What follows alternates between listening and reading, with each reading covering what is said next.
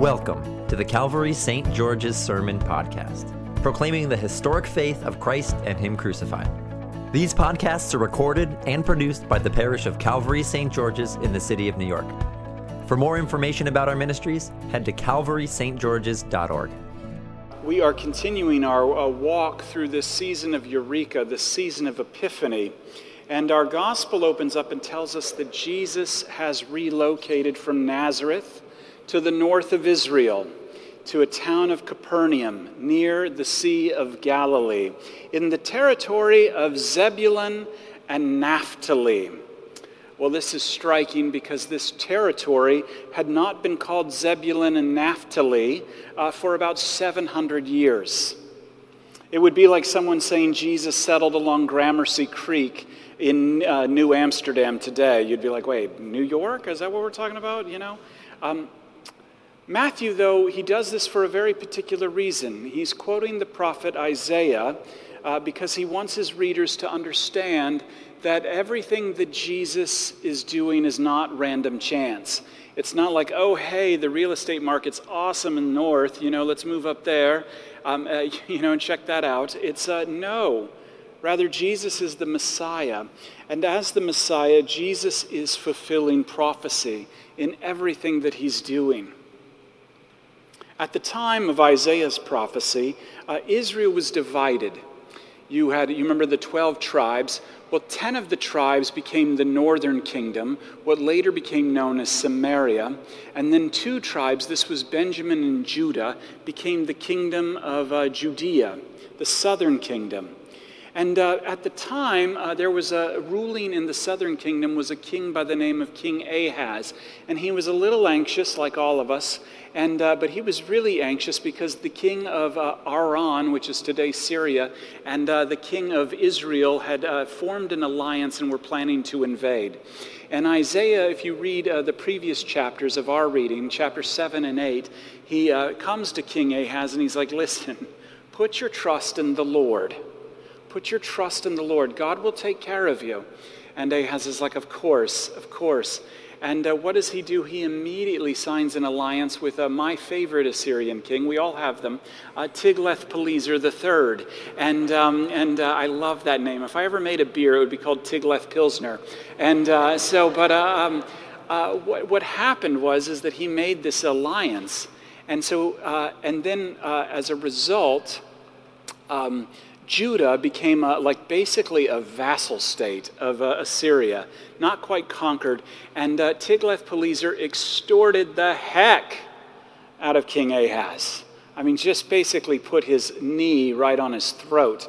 But what happened was that Israel in the north, Zebulun and Naphtali were the first tribes of the northern kingdom of Israel to be sacked and destroyed by the armies of Syria. And this all happened 700 years before Jesus.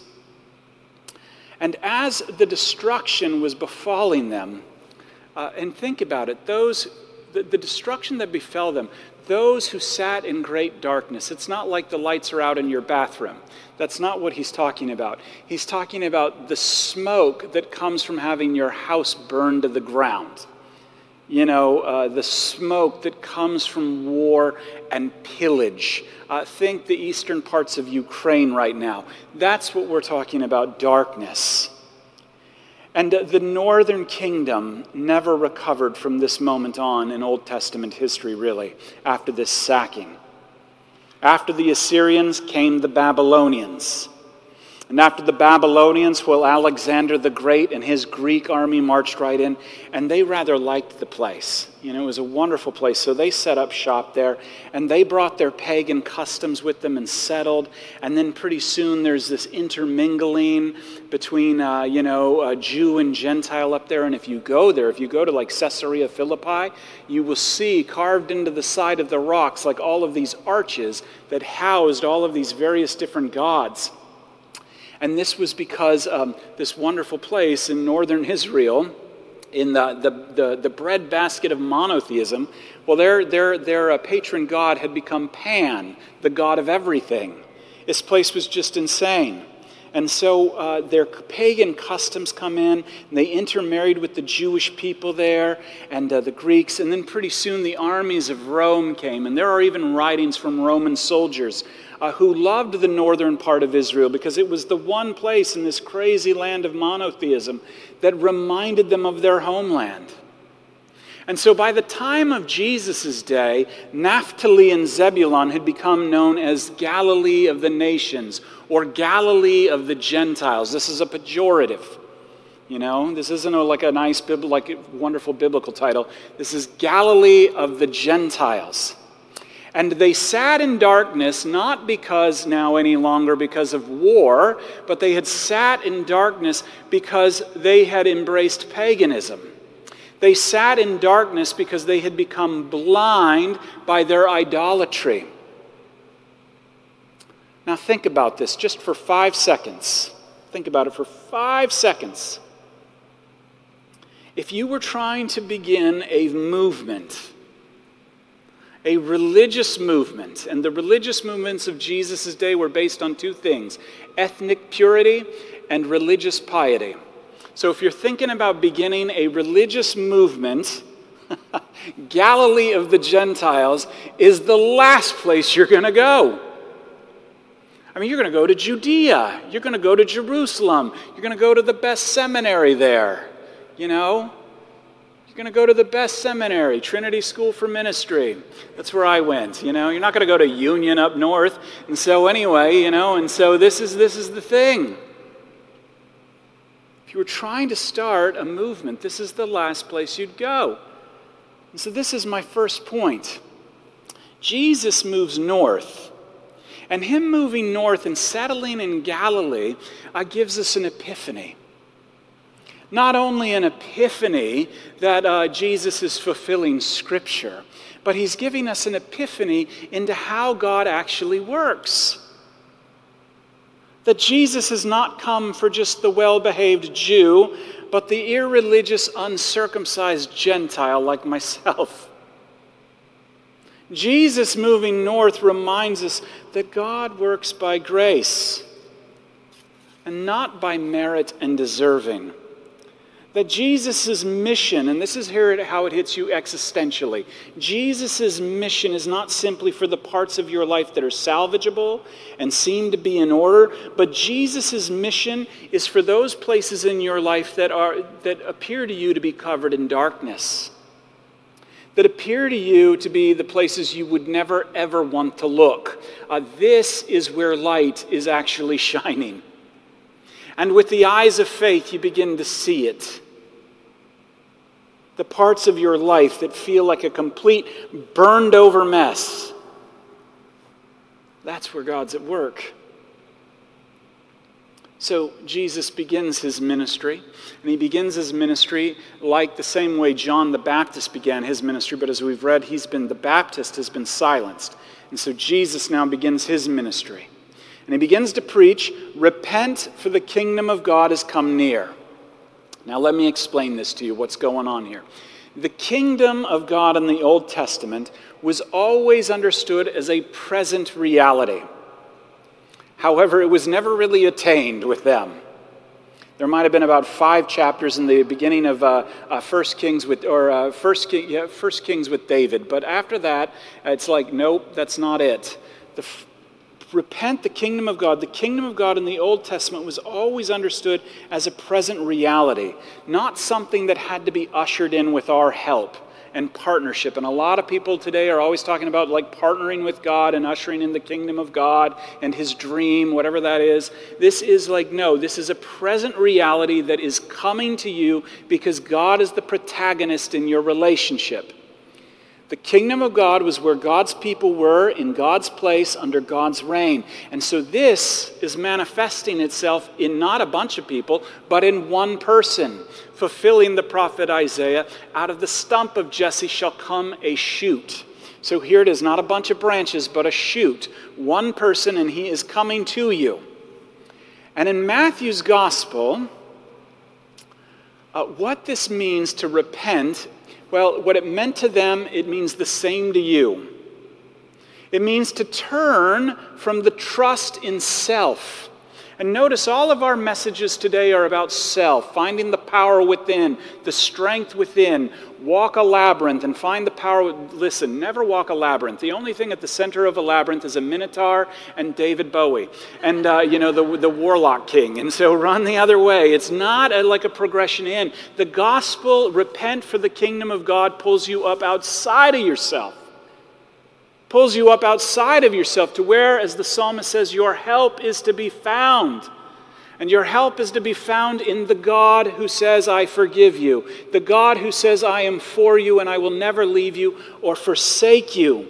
To turn from your self-justification projects to Christ's work and being justified by Him alone in God. That's the good news of the gospel. The kingdom is not something abstract in the past. Rather, the kingdom is in our midst right now. And it's in the midst of you right now. It's in the midst through this word that doesn't give you 12 steps to improve yourself, but says you're forgiven. It's in the midst of you right now when it comes to you in bread that is His body and wine that is His blood. The Holy Spirit moves through these means right now and comes to us in the same way, and it delivers the same call that was given to Andrew, Peter, James, and John. This same call comes to you right now and says, follow me, and I will make you fish for people. Follow me, and I will make you fish for people.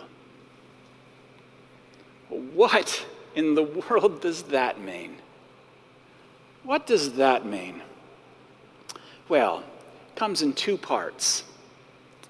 To fish for people means to be one who is known by God and is actually genuinely concerned about the cares and needs of others. I mean, so often we approach people as projects, don't we?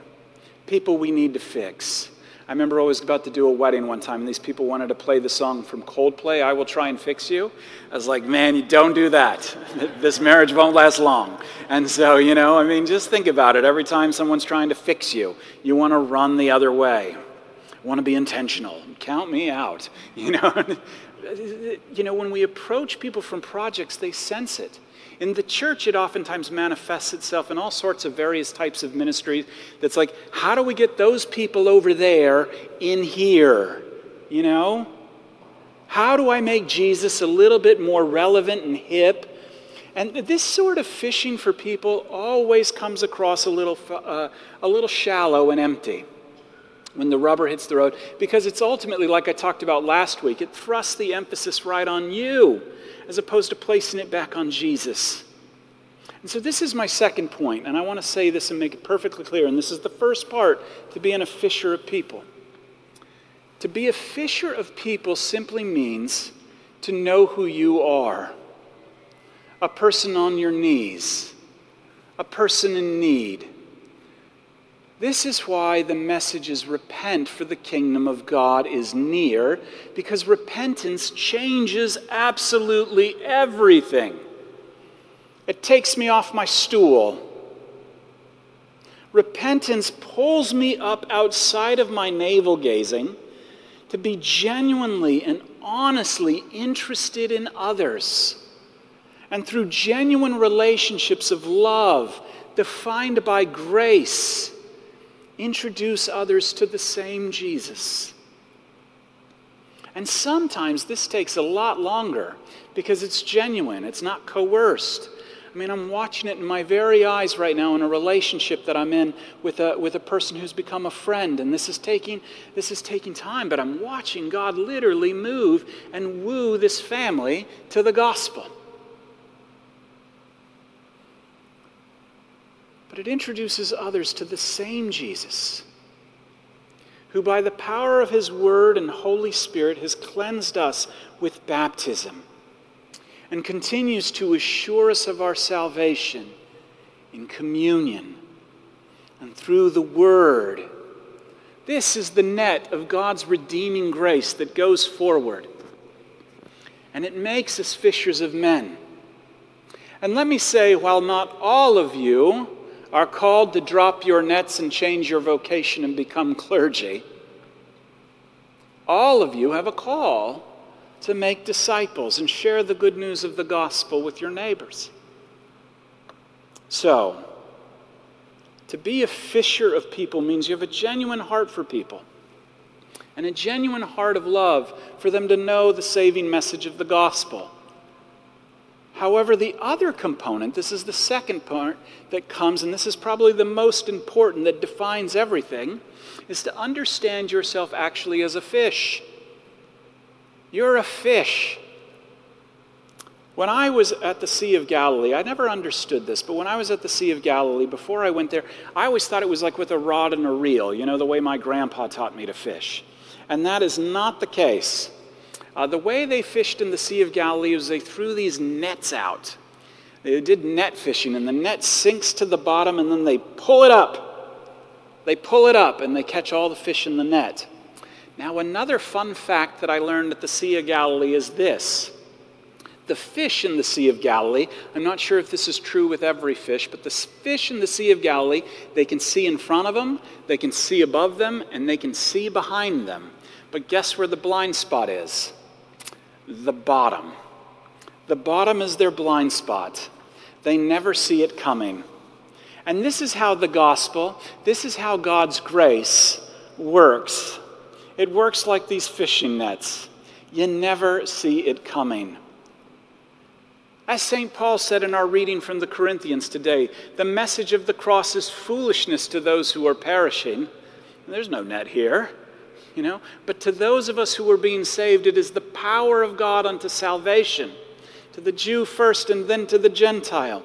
The gospel never comes in great displays of power like fireworks. It comes to you humbly. It comes to you lowly, so that it can speak to those parts of your life first. It comes to you before we even know that we're caught in it.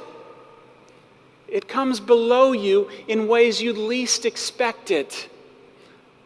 Think about it. A baby in a manger. Really, that's your God? The carpenter of Nazareth. Really, that's your God? Nazareth, what good could possibly come out of Nazareth? Comes to us from a rabbi in Galilee of the Gentiles. He got his disciples from where? And it continues to come to you, Jesus, by his Holy Spirit. Water on your head and now bread and wine in your mouth. What an epiphany. This is why it's called an epiphany. Because we're looking for God, we're looking for love in all the wrong places most of the time.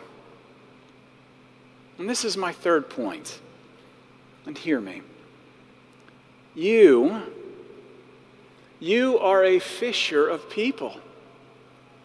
And you are also, and probably most importantly, a fish.